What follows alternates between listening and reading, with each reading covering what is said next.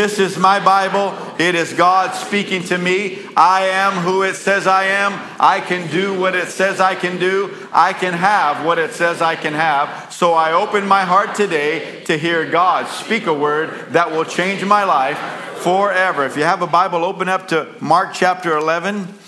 And if you can, find 2 Corinthians chapter 10. Mark chapter 11 and 2 Corinthians chapter 10. We began some months ago talking about mountain moving faith. Jesus taught us about mountain moving faith. We went all around here in Mark chapter 11.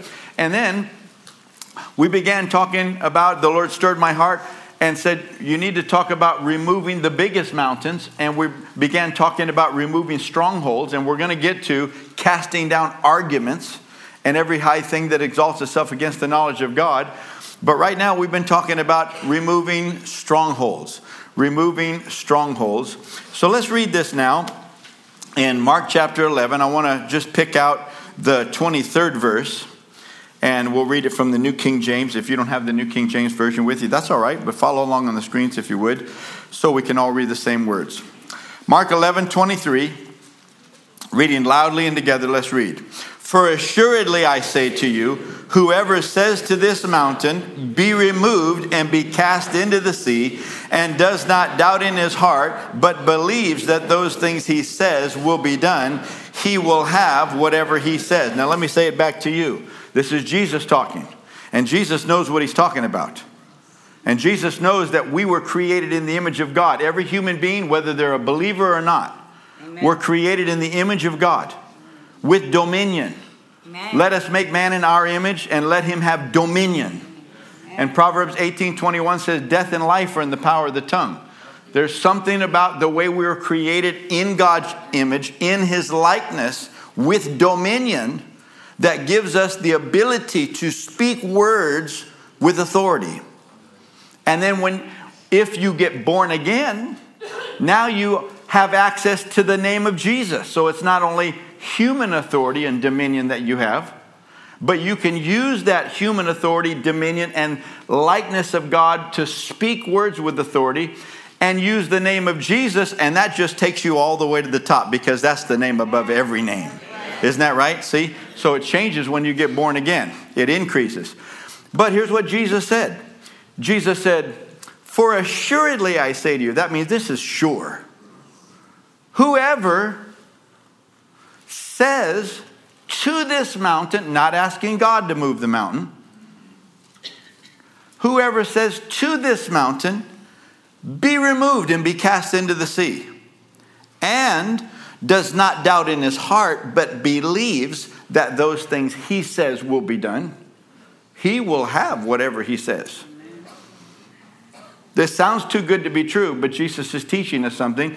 And unfortunately, because many people, even believers, don't really believe it's true, even if they say they do, they're talking things all week long that they believe, and they're coming to pass, not realizing that Mark 11:23 is working for them in the negative side, on the negative side. See, Jesus is teaching us here the power of words. In, I believe it's Matthew 12, he said, by your words you'll be justified, and by your words you'll be condemned. That's why every idle word is important. Even joking words. Okay, so let's just go on now and read from 2 Corinthians chapter 10. And I'll begin at the 3rd verse. Paul said, for though we walk in the flesh, we do not war according to the flesh. We believers. Now, a lot of people, they're fighting each other, arguing and all that. But he said, look, that's not us as believers. There's a different war that we're facing, because we know that there's a spiritual realm that is influencing this natural realm. So if we don't confront that spiritual realm and control that spiritual realm, then we can fight in the flesh all we want to, but it'll just go right back to the same, because we didn't deal with the spirits. How many of you know there's a spirit realm? Yes. There is a spirit realm. And so Paul said, for us as believers, though we walk in the flesh like everybody else, here we are physically like everybody else, but we don't war according to the flesh. You remember he said in Ephesians 6:12, we do not wrestle with flesh and blood, humans, but against principalities, against powers, against the rulers of the darkness of this age and spiritual hosts of wickedness in the heavenly places. Talking about the whole spirit realm, evil spirits, spirits of the kingdom of darkness. Now, angels are spirits too. But we're not wrestling with the angels. They're on our side. They're on God's side. Isn't that right? But we do have to wrestle with the dark side. I'm not talking about Star Wars either. As soon as I said that, I just knew somebody said, yeah, the force be with you. No way. No, listen, our force is greater than all of that mess. Isn't that right? Okay, though we walk in the flesh, we do not war according to the flesh. Verse 4, the weapons of our warfare, as believers, the weapons of our warfare are not carnal, fleshly, human level, but mighty in God for pulling down strongholds. Everybody say strongholds. This is what we're talking about. Casting down arguments and every high thing that exalts itself against the knowledge of God. We're going to get to that too. Bringing every thought into captivity to the obedience of Christ. Now, I gave you, and we talked about 5 different kind of strongholds. If you missed that, that's all right. Pick it up. Go pick it up. You can go to our brand new solidlifemedia.com website. Pick it up. Listen to those because you need to know what those strongholds are and how to pull them down. So I gave you 5. Demonic strongholds. Demons live with people. Some demons live in people.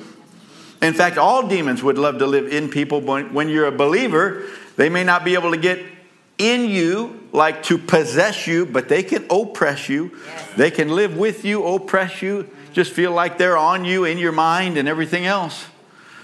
See, demonic strongholds, they need to be removed. Spoken strongholds, things you say, things you have said that have caused strongholds because your words have authority. You created your own strongholds with your words. And sometimes, I showed you in the Bible, that it's not only spoken with our mouths, but some have been spoken in our hearts, and things happen because of what we said in our hearts. We also talk about a third type of stronghold, behavioral strongholds. Things you do or have done that created a stronghold, and that stronghold needs to be removed. We also talked about attitudinal strongholds. In other words, you have attitude like greed or pride or selfishness.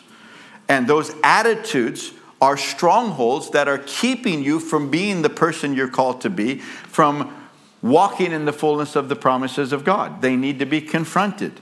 Those attitudes need to be addressed. They need to be removed.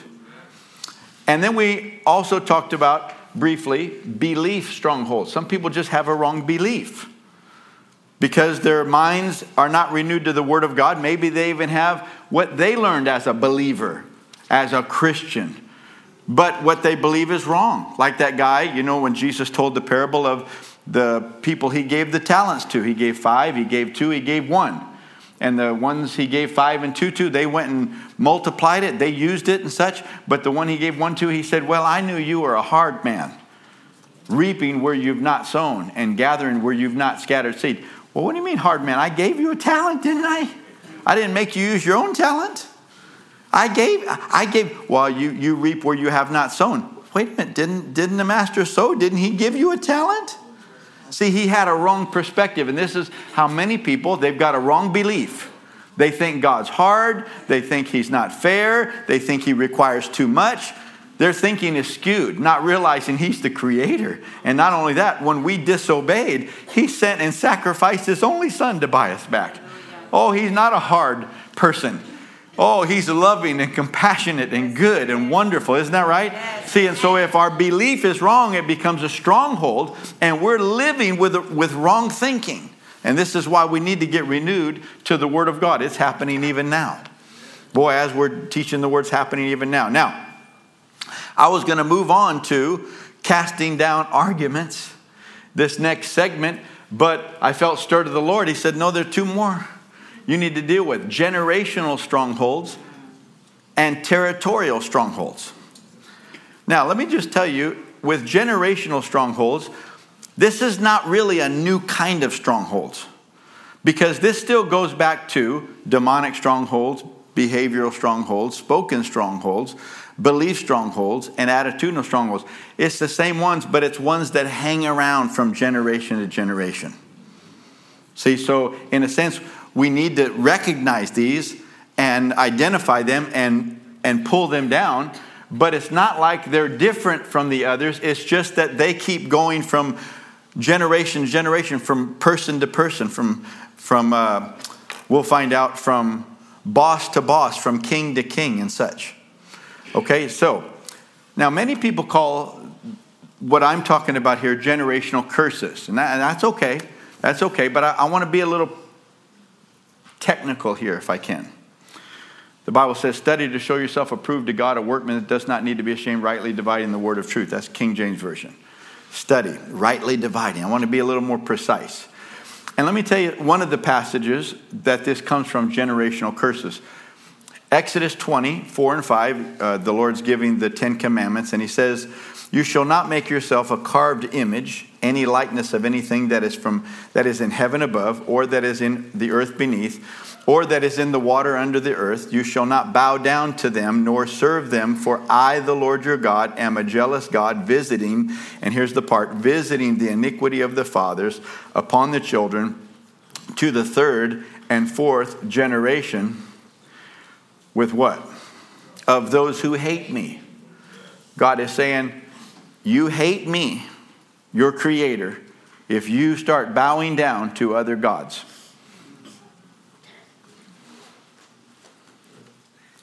God says that's hating me. Why? Because I am your God. I am your creator. I'm your savior. I forgive you. I bless you. I provide for you. I created the soil that grows the crops. I created the seeds that plant the food. Everything that sustains you in your life. The water, the whole system where the oceans are full of water that you cannot drink and cannot water your crops. But I created the clouds that will pull up the water and carry millions of gallons over to the land and drop it filtered so that now it's fresh water to water your crops and that you can drink and survive. I am your God. Hallelujah. And for you to begin to bow down to carved images and things that you create, he says, yeah, that is hate for me. That's like marrying somebody and telling you, I love you, and then going and sleeping around with other people. Yes, they feel hated. They feel demeaned, and that's the way the Lord feels. And so notice what he said. He said, visiting the iniquity of the fathers upon the children to the third and fourth generations of those who hate me. Isn't that right? See? Now, let me give an example of a generational curse. I'm talking about strongholds, but let me just clarify a curse, okay? In 1 Samuel 2:27, the Bible talks about a man named Eli. Eli was the high priest of Israel, the highest you can get in the priesthood. He is the high priest. And it says in 1 Samuel 2:27, then a man of God came to Eli and said to him, thus says the Lord, did I not clearly reveal myself to the house of your father when they were in Egypt in Pharaoh's house? Did I not choose him out of all the tribes of Israel to be my priest, to offer upon my altar, to burn incense, to wear the ephod before me? And did I not give to the house of your father all the offerings of the children of Israel made by fire?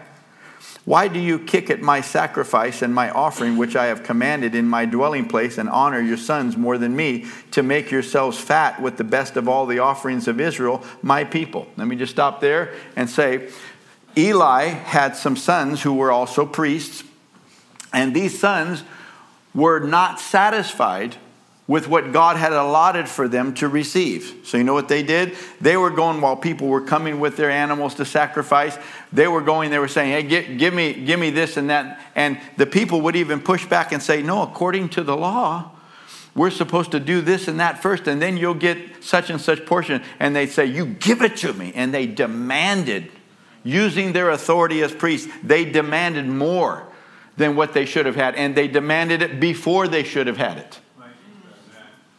And guess what? Being priests, the people complied. And so now the people are doing wrong before the Lord because these priests are forcing them to do wrong before the Lord. Well, it was Eli's job as the high priest to stop that. And Eli did rebuke them, but he didn't stop them. He didn't stop them. He had the authority to stop them and even remove them from the priesthood, if necessary, but he didn't do it. He didn't do it.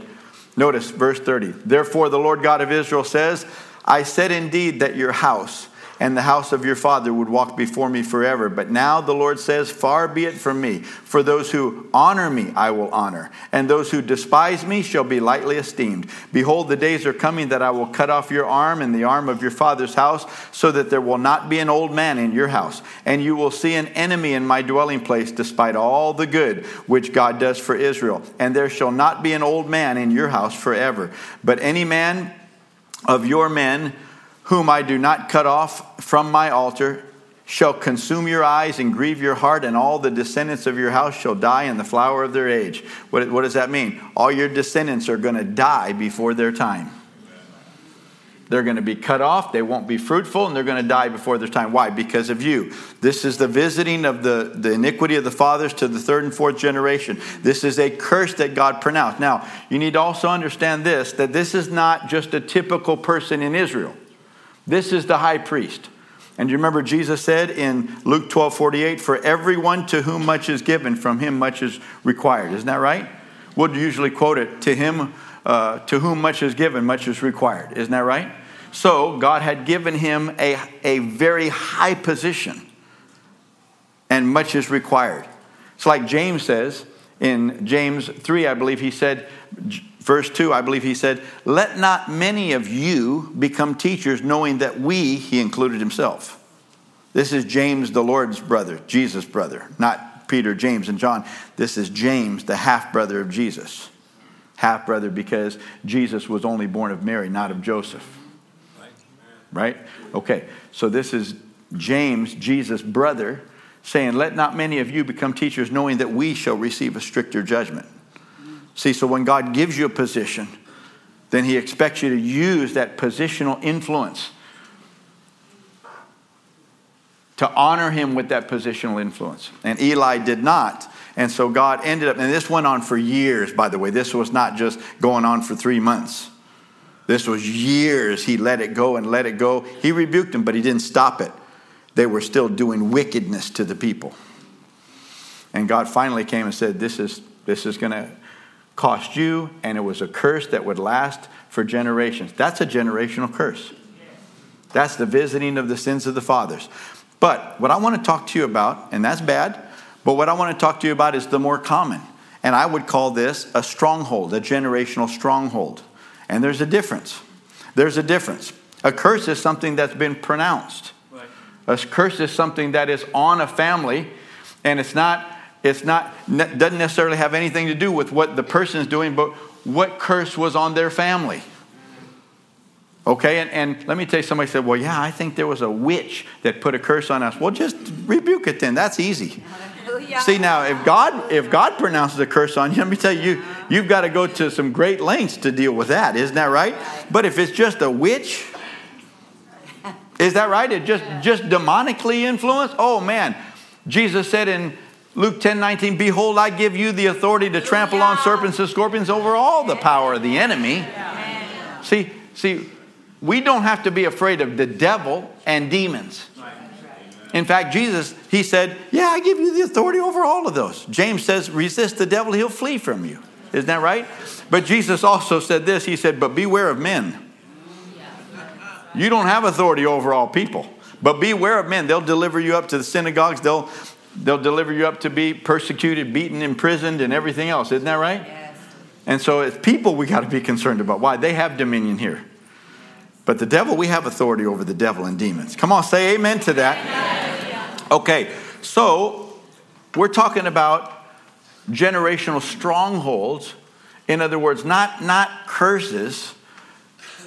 We're talking about strongholds, something that has happened with our predecessors, whether it be parents or predecessors on our job or on our role in a position of influence. And something's passing down to us that needs to be removed. Let me give you an example of this. In 2 Kings 21:19, it says, Ammon, this is a king, was 22 years old when he became king. Verse 20 says, and he did evil in the sight of the Lord, as his father Manasseh had done. Can you see that? Here's a behavioral stronghold. He did evil in the sight of the Lord as his father Manasseh had done. So he walked in all the ways that his father had walked, and he served the idols that his father had served and worshiped them. He forsook the Lord God of his fathers and did not walk in the way of the Lord. Then the servants of Ammon conspired against him and killed the king in his own house. How many of you know he should have removed that stronghold, said, I can't do what my dad did. I can't behave that way. I need to make a change. How many of you can see this? Okay, but he didn't make a change. Now, in 2 Kings 24, verse 8, it says Jehoiachin was 18 years old when he became king, and he reigned in Jerusalem 3 months. His mother's name was Nehushta, and the daughter of Elnathan of Jerusalem, and he did evil in the sight of the Lord according to all that his father had done. How many of you can see these behaviors will just go down from generation to generation? Well, it's the way I was raised. Yeah, but that doesn't mean it's right. That's right. We need to find out what God's word said. Amen. We are responsible. See, that's not a curse. That's not a curse, but it's a pattern. It's a habit. It's a way of living. It's a way of talking. It's a way of treating each other. It's the way we function in our home. Are we functioning the way God told us to function, or is this just the way we were raised? You can say, well, this is just the way I was raised. Okay, but is it right? When you become a believer, you're a new creation in Christ Jesus, and now you have a king. Amen. And now we serve the king. What does the king want? King Jesus.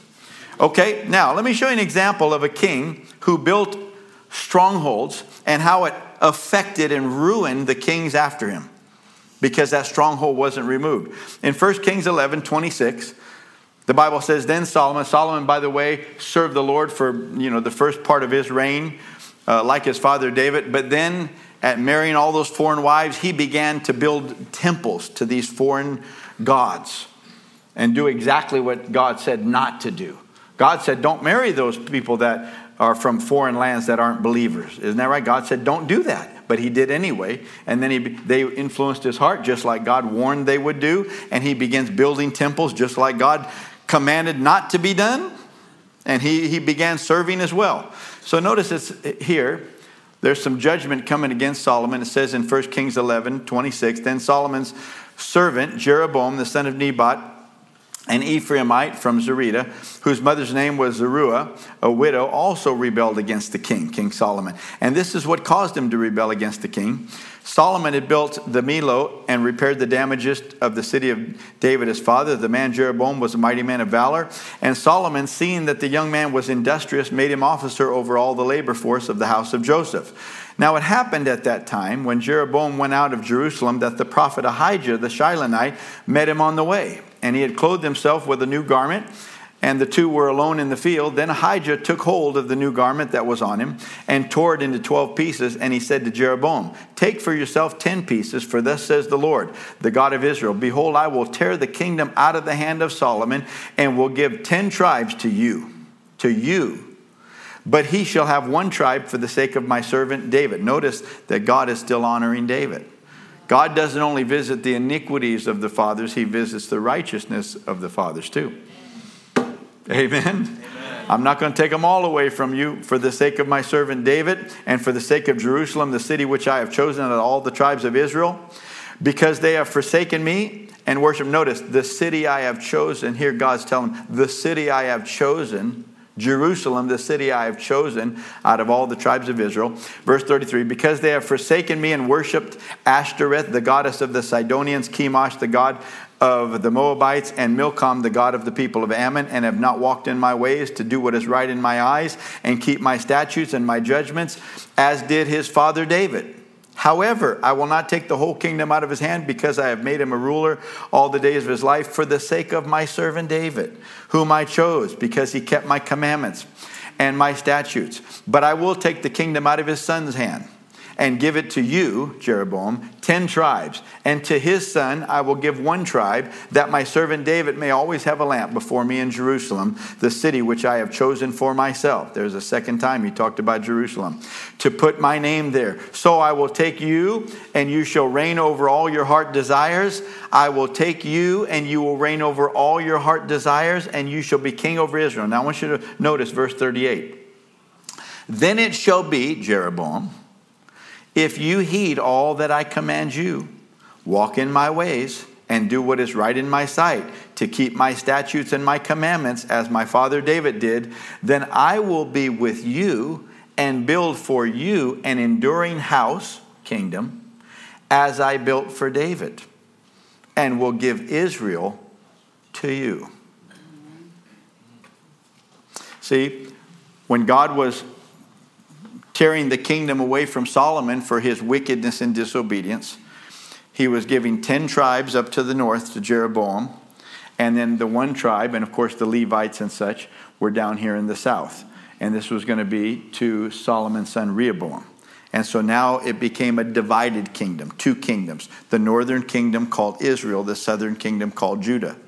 But notice that the Lord, through the prophet, is saying to Jeroboam, Jeroboam, if you'll serve me and walk right before me like David did, then I'll do the same thing for you that I did for David. And just like I told him, you'll never cease to have a son of yours sit on the throne. It won't go to other families. It'll stay in your family. Amen. I'll do that same thing for you, Jeroboam. You'll always have one of your sons sit on the throne. It'll be your family. That is the dynasty. If you'll serve me, if you'll walk with me, if you'll obey my voice. Isn't that right? Yes. Okay. Verse 39, and I will afflict the descendants of David because of this, because Solomon sinned, but not forever. Solomon therefore sought to kill Jeroboam, but Jeroboam arose and fled to Egypt, to Shishak, king of Egypt, and was in Egypt until the death of Solomon. Now, Jeroboam was put into power, into place in the north. And let me show you what happened. 1 Kings 12:26, and Jeroboam said in his heart, now the kingdom may return to the house of David. If this people go up to offer sacrifices in the house of the Lord at Jerusalem, then the heart of this people will turn back to their Lord, Rehoboam, king of Judah, and they will kill me and go back to Rehoboam, king of Judah. What's happening? He's afraid now that if he lets the people in the north, the children of God, these are 10 tribes of Israel, if he lets them go to Jerusalem where God told them to go and worship, he's concerned that the king down there in the south will woo them over to serve him, and they won't serve now under King Jeroboam up in the north anymore. He's afraid. He's afraid. Okay, so what does he do? Notice what it says in verse 28. Therefore the king asked advice, made 2 calves of gold, and said to the people, it is too much for you to go up to Jerusalem. Here are your gods, O Israel, which brought you up from the land of Egypt. Isn't that what God told them not to do? And he set one up in Bethel, and the other he put it in Dan. Now this thing became a sin, for the people obeyed him. They went to worship before the one calf as far as Dan. He made shrines on the high places. Shrines. Now here are other idols to worship. He made shrines on the high places and made priests from every class of the people. We don't need just priests from the Levites down there. No, we'll just make priests from anybody. I mean, just breaking the laws of God left and right. Just doing it his own way. Why? I'm the king. I can. And people do this today. They think because they have the liberty to do it, that God doesn't care. But it's not true. Made priests of every class of people who were not of the sons of Levi. Jeroboam ordained a feast on the 15th day of the 8th month, like the feast that was in Judah, and offered sacrifices on the altar, which we're not supposed to do. It's supposed to happen down in Jerusalem. But he did it up there where he was. So he did at Bethel, sacrificing to the calves that he made. And at Bethel, he installed the priests of the high places, which he had made. So he made offerings on the altar, which he had made at Bethel on the 15th day of the 8th month, in the month which he had devised in his own heart. And he ordained a feast for the children of Israel and offered sacrifices on the altar and burned incense. Now, he was the very first king of Israel, and this is how he started. How many of you know? Talk about starting on the wrong foot. Well, let me show you what happened. Listen to 1 Kings 15. This is later after Jeroboam. 1 Kings 15:33. In the third year of Asa, king of Judah in the south, Baasha, the son of Ahijah, became king over Israel in the north, in Tirzah. And he reigned 24 years. He did evil in the sight of the Lord and walked in the way of Jeroboam and in his sin by which he made Israel sin. He walked in the way. What happened? He didn't change. He kept doing what Jeroboam did. Listen to 1 Kings 16:25. Omri did evil in the eyes of the Lord and did worse than all who were before him, for he walked in all the ways of Jeroboam, the son of Nebat, and in his sin by which he made Israel sin, provoking the Lord God of Israel to anger with their idols. He didn't change the behavioral stronghold, did he? I said he didn't change the behavioral stronghold, did he? Notice this is a generational stronghold. And it needs to be removed. It needs to be changed, but it's not being changed. And that's why this stronghold just is generational. Generational can be in your family, but it can also be like this, in a position. It can be one mayor after another. It can be one senator after another in that same, representing that same state. It can be one House of Representative. It can be one business owner after another. It can be one school principal after another. You get the point? The point is that the predecessor did it one way, but how are you going to do it? Right. You as a believer are responsible to honor and serve the Lord. Yes. Not just to carry on what was working for the last guy. Well, yeah, but everybody's used to it and I don't want to rock the boat. Oh, so you're going to please the people and not the Lord. Right. You want the Lord to promote you into that position and then you don't want to obey the Lord. Can you see this? See, and these strongholds need to be removed if they're not right. Now, if they're right, we need to keep them going. All right, listen to this. 1 Kings 22:51. Let me give you one more. There are many of these. 1 Kings 22:51. Ahaziah, the son of Ahab, became king over Israel in Samaria in the 17th year of Jehoshaphat, king of Judah, and reigned 2 years over Israel. He did evil in the sight of the Lord and walked in the way of his father and in the way of his mother and in the way of Jeroboam, the son of Nebat. Keeps bringing that Jeroboam up. He was many kings before, but it keeps bringing him up. Why? He's the one that started that stronghold, still not removed. Anybody seeing this? Yes. And notice what it says every time. It says, in the way of Jeroboam, the son of Nebat, who made Israel sin. That's Jeroboam's new name. That's the name God gave him. You're no longer just Jeroboam. You're Jeroboam, the son of Nebat, who made Israel sin. And every time he brings him up, who made Israel sin? Who made Israel sin? Who made Israel sin? That's Jeroboam who made Israel sin. And God hated him for that. Why? Because Solomon was not leading the people right. And so I gave you 10 tribes, and I told you, lead them to serve me. Lead them to honor me. Lead them away from idolatry. That's why I gave you this position. I raised you up. You were not a son of David. But I offered you the same deal that I offered David. If you would just lead my people and use that authority to lead them, and you took the very authority I gave you and you led them to serve idols. You used your kingly position and required them not to go obey me, but to disobey me. You made Israel sin. You did it. And God hated him for that.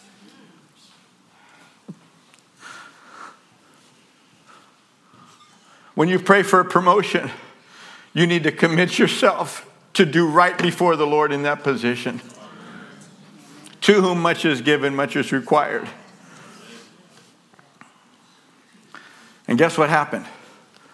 In the north, Jeroboam, the first king of the north, established this evil stronghold. And it never got removed. There were 19 kings in the north before finally they were exiled to Assyria. And guess what? All 19 were evil kings. All 19. Because not one of them stopped and said, this is not right.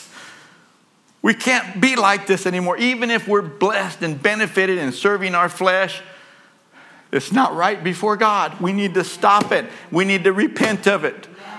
We need to tell everybody we're not going to be like this anymore. I know you like your shrines and strongholds, high places of worship and such, but it's wrong. And now I'm king, and we're not going to do that anymore. We're going to serve the Lord. Yeah. Not one did it.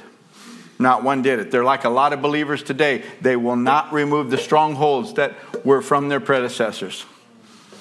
But we need to do it. That's what we're talking about. Somebody say amen to this. Amen.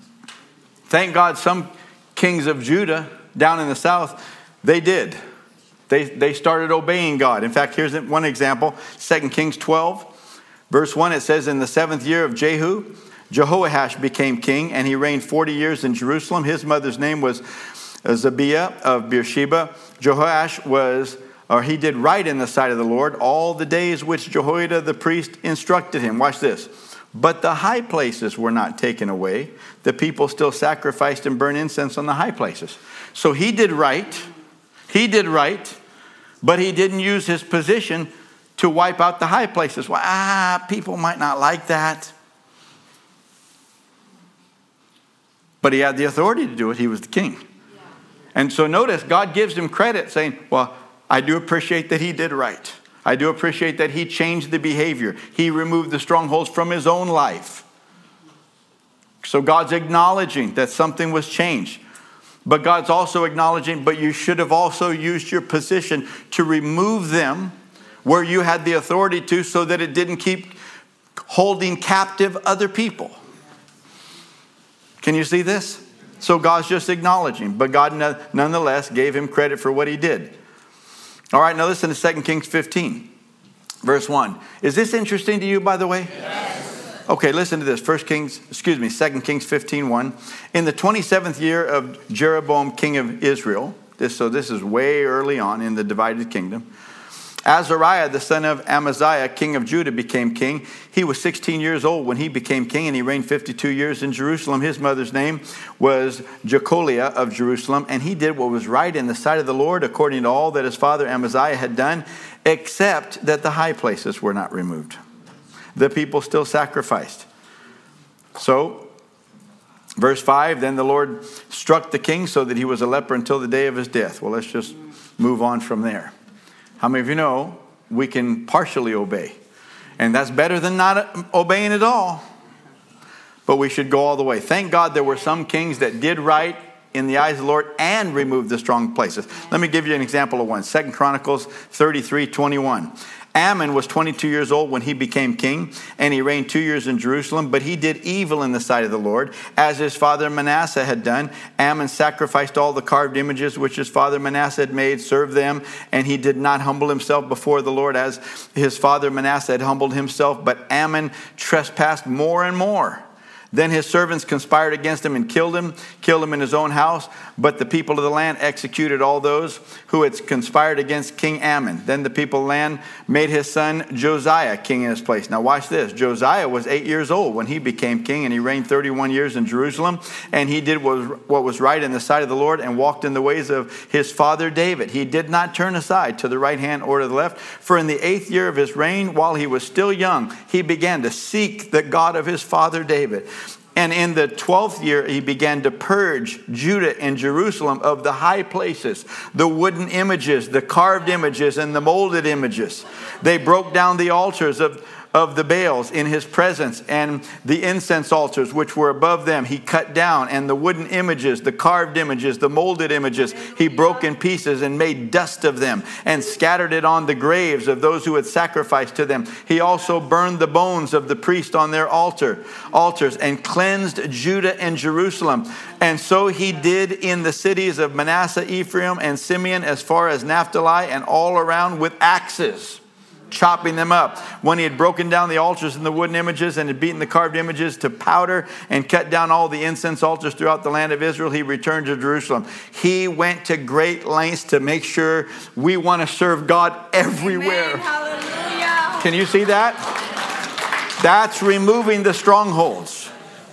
That's removing the strongholds. We need to remove the places where we've been worshiping the wrong gods. We need to remove whatever needs to be removed. You remember Jesus said something like this. He said, if your hand sins against you, cut it off. If that's the problem, cut it off. Now, he's not literally saying lop your hand off. But he's saying you need to cut things off until you stop doing that. If your eye's the problem, pluck it out. If your phone's the problem with that pornography, lock it down. Or throw it in the river. Isn't that right? Do whatever you have to do to remove the stronghold. Whatever is giving place. Do whatever you have to do. Don't just let it go just because everybody else does. We will all stand individually before God. Yes. Not collectively. Not collectively. You notice that God said, for the sake of my servant David. For the sake of my servant. See, David established strongholds of righteousness. Hallelujah. Isn't that right? I'm so blessed because my parents were not pastors. They were not full-time in ministry. My dad worked for an aerospace company. My mom worked for the telephone company. But let me tell you, they loved the Lord. Yes. And they were determined that they were going to serve the Lord with right hearts. Not just be Christians. Not just be believers. But actually serve Him. So they weren't perfect. They had things that, hadn't been worked out. God hadn't resolved it. And they needed help in some things like everybody else. But let me tell you what they did do. They prayed in the home. And I'm not talking about when we sat down to eat and prayed a quick prayer because we're hungry. I mean, they had times of prayer. They had times of prayer. Just walking around. I grew up in a house. We're just hearing my dad sing to the Lord, lift up his hands, begin to sing in spiritual language, pray out in spiritual language. Where my mom would do this, she'd pray out in the Spirit, reading their Bible out in the open. I grew up in a home like that where we take God seriously. And when the Lord says, do this, we do this. We do this. Some people say, well, it's family. It's kind of awkward. Oh, my parents said, we got to get over that. That's what the Bible tells us to do. And so I was just raised like that this is what you do. You actually serve the Lord. You actually obey the Lord. Not just do it at church. But you actually do it at home. I was blessed like that. And my two brothers with me, my older brother and my younger brother. And I remember year before last, my mom went to be with the Lord. And so we had her body buried out with my dad's out at the military cemetery out there in Riverside. And we had to make a new tombstone now because there's going to be one for both of them. And so we were trying to figure out there's only a certain amount of space you can put a little saying there. And so we talked it over and trying to consider what do we put there. And we decided to put this. Began a godly heritage. Wow, beautiful. Began a godly heritage. Because see, something happened to us by being raised like this. We're not just going to be typical churchgoers. We have to serve the Lord. We have to serve Him with our hearts. Amen. Something happened to us. So that even when we went through our struggles and addictions, bondages, and the things that came at us like everybody else, something inside says, but we can't let this go. We can't let this become a stronghold to us. We have to get rid of this. We have to serve the Lord. And guess what? When we went to the Lord, He delivered us just like He promised. Can you see this? See, so there is a righteous stronghold. We replace these ungodly strongholds with righteous strongholds. This is the way we do it. And some individual has to make a decision to start. You can't wait on everybody. Well, as soon as we get into agreement, we'll start. No, you need to start. You need to start. It most often happens with one person. With one person. These kind of things, these strongholds just go on and on. I remember many years ago seeing a certain church, and they were installing a brand new pastor in this church.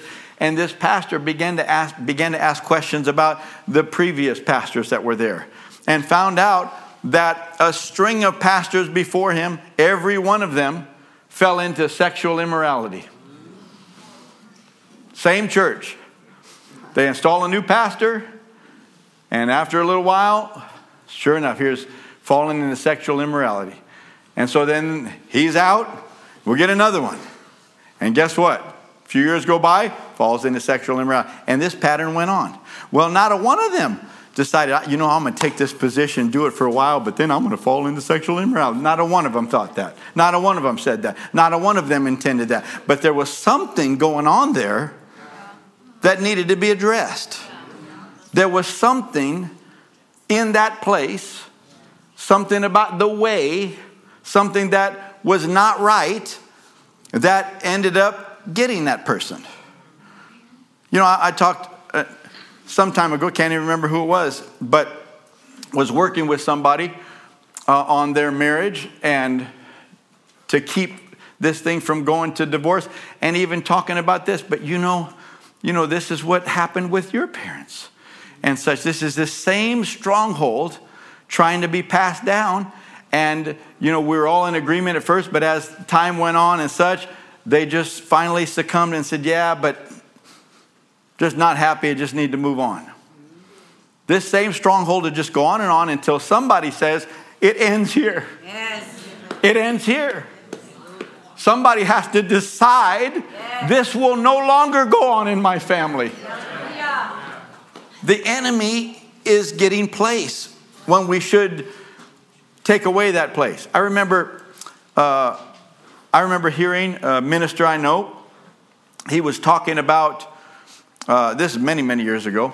He would travel around and minister. And at that time, this was decades ago, at that time there was God was moving in many special ways. People were coming to the Lord. People were being healed. People were being filled with the Spirit.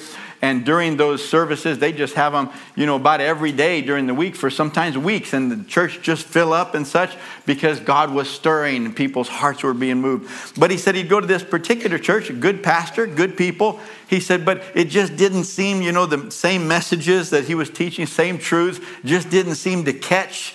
Just didn't seem to go anywhere.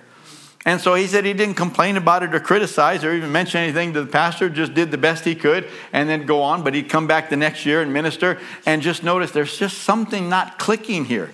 But the people are smiling. They got their Bibles on their lap. They love each other. They love their pastor. The pastor loves God, loves the word. Just couldn't figure out what's going on here. But one time he said he went back and they asked him to come speak, and he spoke, and man, he just said, man, pow. It's just like, here's the move of the Holy Spirit. What's going on? And so after the service, they shut down. They closed everything up. The pastor had to, go turn the lights off. It's a small church, really. Turn the lights off and everything. Then they're going to take the guest minister out to eat. And the pastor got out there and he said, hey, did you notice a difference in our church? And he said, yeah, I wanted to say, yeah, it's like difference between heaven and hell. He said, but no, he said, yeah, I noticed. He says, the difference between light and darkness. He said, let me tell you what happened. He said, I kept running into something. I didn't know what it was. Just something's not clicking right in our church. Didn't know what it was. He said, we thought we're doing everything the right way. He said, so I just said, I'm going to fast and pray and seek God about this. So he said, I just started going into the sanctuary during the day all by myself, just praying, fasting and praying. He said, and I was doing this for days. And he said, then one day, he said, I just went up on the platform. He said, I just laid down on my back, just put my hands behind my head, just looking up at the ceiling. And he said, all of a sudden, he said, it was like I was seeing a vision. He said, the ceiling disappeared.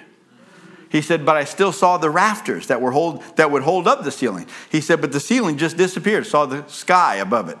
He said, and up in one of the rafters, I saw some creature look like an orangutan or something. He said, and I just knew, what? That's an evil spirit. What's that evil spirit doing here in our church? And he said, and I spoke to that thing, and I said, no, you're going to have to come down and get out of here. He said that thing immediately started climbing down. Now, this is his testimony. This is not the Bible. This is just his testimony, what he said. He said, I saw that thing. By the way, this is one of the 9 manifestations of the Spirit. It's called discerning of spirits. Some people call it spirit of discernment, but it's not spirit of discernment. It's discerning of spirits. Spirits. You see spirits. You can see. Angels are spirits. Demons are spirits. See, this is one of the manifestations of the Spirit. He'll allow you to see something in the spirit realm. Okay? Discerning the spirit. So he said that thing came down and then looked at him. And he said, no, get on out. And he said that thing started walking up the aisle, out to the back. Got toward the back door and turned around and looked at him again. He said, no, go out. He said, I went and opened the door. He said, I know you didn't have to open the door for a spirit. He said, but I did anyway. I opened the door. He said, no, you go on. Get out. You go on and get out. He said, I walked him right out to the street. He turned around and looked and said, no, you go on. You go on. He said, I watched him walk way down the street, and then he went into a nightclub. And the next day, the nightclub burned down.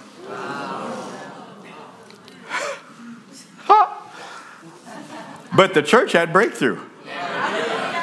The church had breakthrough. Do you hear what I'm talking about? See, there are spiritual strongholds that we don't even discern unless the Holy Spirit shows us what's going on. You don't have to necessarily see them like he did. But you can discern from the Lord that there's something of a stronghold there that is holding back. And we have authority over these strongholds. Come on, say amen to that. We have authority over these strongholds. Thank God. Now, and by the way, this is happening in society all the time. The world needs our help to know how to break these cycles. You know, I saw a report, a 2000 U.S. Senate report shows that children with an incarcerated parent are 6 times more likely to be incarcerated themselves at some point in their life. How many of you know those are strongholds? And who is it that's going to help these kids? Who is it that's going to help these families to not see that perpetuated? It's going to be people who understand. Amen? We're here to help, not to condemn. We're here to help, to show the light. Well, how do you break the cycle? Well, first of all, you have to recognize there's a stronghold. If you don't recognize and admit that there's a stronghold, you'll never confront it. You have to admit it. It's not just the way, well, it's just the way I was raised. No, you have to admit, no, it's a stronghold. It's either wrong behavior, wrong thinking, wrong attitude, or demonic spirit. Usually demons are involved in all of them, by the way. Okay, so let's see. I've just got a limited amount of time and so much that I want to say. And so let me give you this quick story. 2 Kings 1:9. By the way, do you appreciate the Bible? How many of you can see the Bible is full of insight for us today? Listen to this story. 2 Kings 1:9. Then the king, I'm going to fill it in a little bit so you get the context. Then the king sent to Elijah. He was mad at Elijah. Sent to Elijah a captain of 50 with his 50 men. So he went up to him, and there Elijah was sitting on the top of a hill. And he spoke to him, "Man of God, the king has said, come down." So Elijah answered and said to the captain of 50, "If I am a man of God, then let fire come down from heaven and consume you and your 50 men." And fire came down from heaven and consumed him and his 50. Verse 11. Then the king sent to him another captain of 50 with his 50 men. And he answered and said to him, "Man of God, thus says the king," or thus has the king said, "Come down quickly." So Elijah answered and said to them, "If I am a man of God, let fire come down from heaven and consume you and your 50 men." And the fire of God came down from heaven and consumed him and his 50. That sounds like those pastors. People getting consumed. Verse 13. Again, he sent a third captain. Let me ask you, what if you were the third captain? What would you do? What would you do? What would you do if you've seen destruction in your family for generations? What do you do? Well, why don't we just do the same thing? What would you do? Listen to this. Again, he sent a third captain of 50 with his 50 men, and the third captain of 50 went up and came and fell on his knees before Elijah and pleaded with him and said to him, "Man of God, please let my life and the life of these 50 servants of yours be precious in your sight." Look, fire has come down from heaven and burned up the first 2 captains of 50s with their 50s. But let my life now be precious in your sight. Notice he didn't say, my king said, come down quickly. He skipped that part. Isn't that right? Who are you to talk to the man of God like that? I'm not repeating that. That's not coming out of my mouth. I'm going to do something different. I'm going to humble myself. Amen. I'm going to appeal to this prophet, because in this passage, appealing to the prophet is like us humbling ourselves and coming before the Lord and saying, Lord, I don't want to be destroyed like my predecessors. I'm willing to change. I'm willing to honor you. Would you allow my life to be precious in your sight? And notice this. So this is what he did, verse 15. And the angel of the Lord said to Elijah, go down with him. Do not be afraid of him. So he arose and went down to the king. And he and that man and those 50 men lived. How many of you can see? You make a change and you humble yourself and you get different results. Can you see this? So what do? You have to recognize that there's a stronghold, and you have to do what's necessary to change it. I won't take the time to read it, but in Deuteronomy 17, before Israel ever had a king, before they even made it into the promised land, God said in Deuteronomy 17, he said, listen, when you get into the land and you say you want a king, because I know it's going to happen. He said, you need to know something. The king needs to make a copy of the book of this law and read it every day, so that king will know, and so that king will learn to fear God, amen, revere God, and not use the big authority of a king to start doing wrong before the Lord. That king needs to read the word every day, so that the king learns to fear God. That, yeah, you're the king, but you're not the highest. There's one higher than you, and that's God. Is that right? And you need to serve God. Well, guess what? Some kings did and some kings didn't. And David did.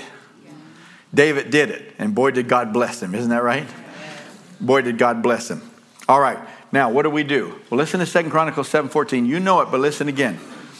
God said, if my people who are called by my name will humble themselves and pray. See, that's what my parents did. Oh, they just prayed. Pray and seek my face and turn from their wicked ways. See, they've learned something. This behavior has been passed down. But if my people will turn from it, turn from their wicked ways, God says, then I will hear from heaven. I promise I will. Yes. I promise I will. I will hear from heaven, and I will forgive your sin, and I'll heal your land. What does that mean? Whatever devastation has happened, I'll restore it. I'll make it right.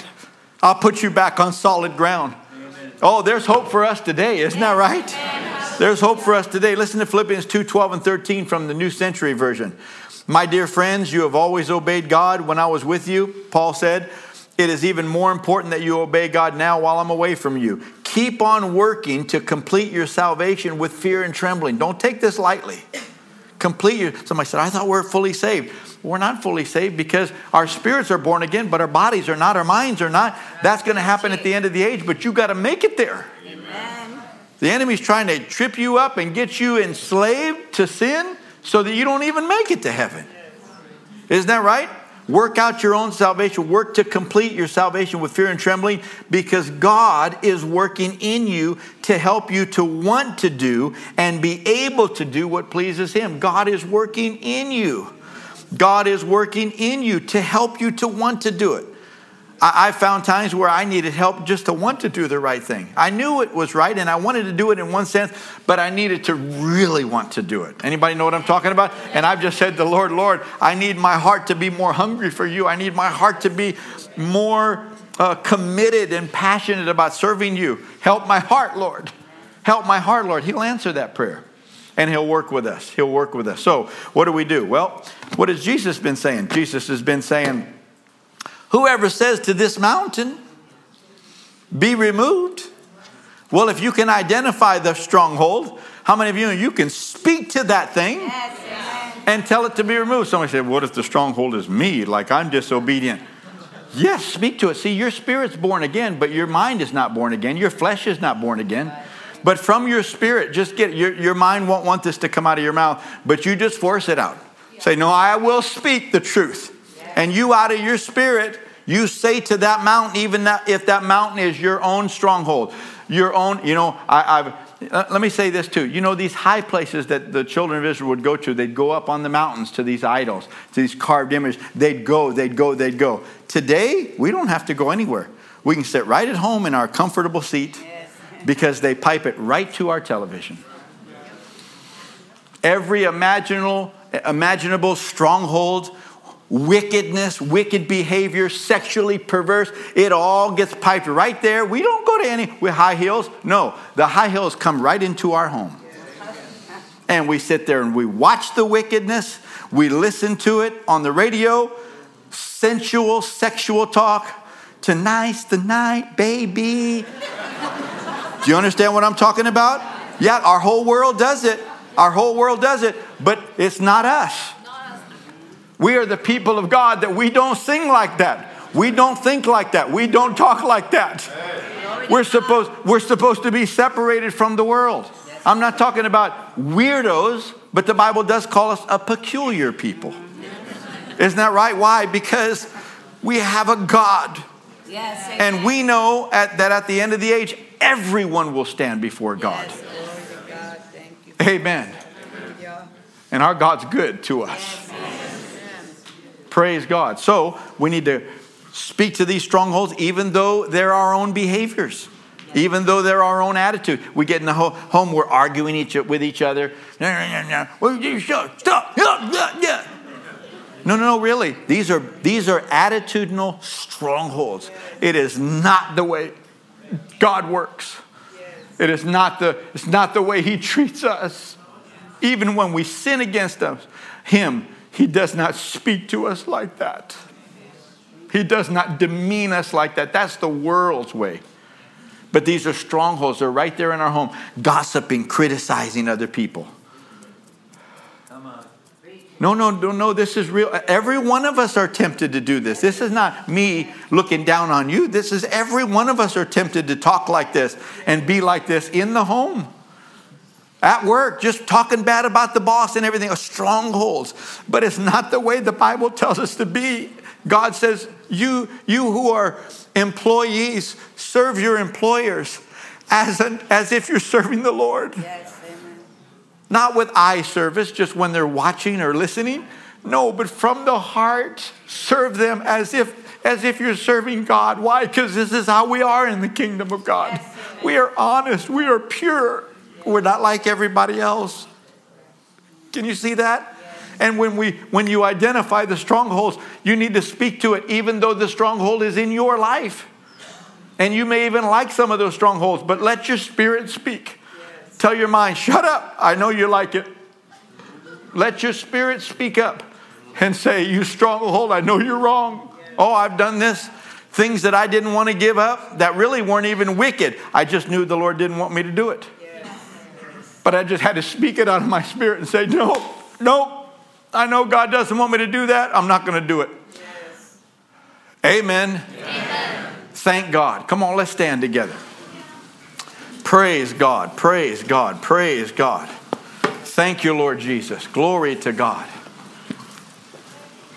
Praise the name of Jesus. Thank you, Jesus. Well, how many of you can sense in the room? I mean, God is talking to us. Yes. This is not just a typical message or sermon. Isn't that right? That's right. No, this is God opening up His word to us and saying, I know that most people who call themselves Christians don't live like this, but I'm sharing with you that I'm looking for a holy people that I can work through, whom I can bless, yes, but there's something bigger than just you being blessed. And that is, I'm trying to reach the world, but the world's not seeing the kingdom. They're not seeing how I am. They're not seeing this kind of life and love and righteousness. And I'm looking for a people who will honor me and who will invite me, and who will say, Lord, change me and change my family and change the pattern. That's what the Lord is looking for. I don't know about you, but I feel privileged for him to talk about this. Whom the Lord loves, he corrects. Whom the Lord loves, he corrects. Isn't that right? Oh, thank God. Thank God. And Jesus is saying, you speak to that mountain and it will move. Ooh, you speak to that mountain and it will move. Is that right? I want us to sing this song here. This is a song some years ago that I wrote, just came up out of my heart.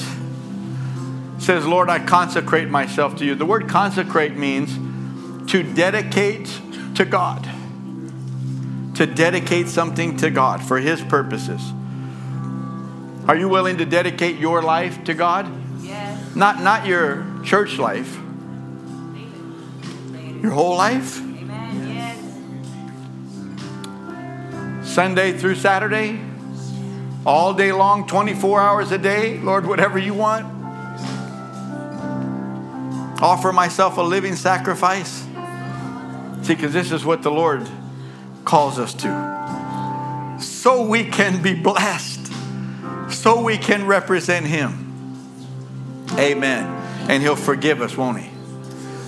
Let's sing this together. Watch these words. Lord, I consecrate my life to you. Lord, I consecrate my life to you. Come forgive me and cleanse me, renew me, restore me. Oh Lord, I want my life to please you, so I consecrate my life to you. How many of you want that for your life?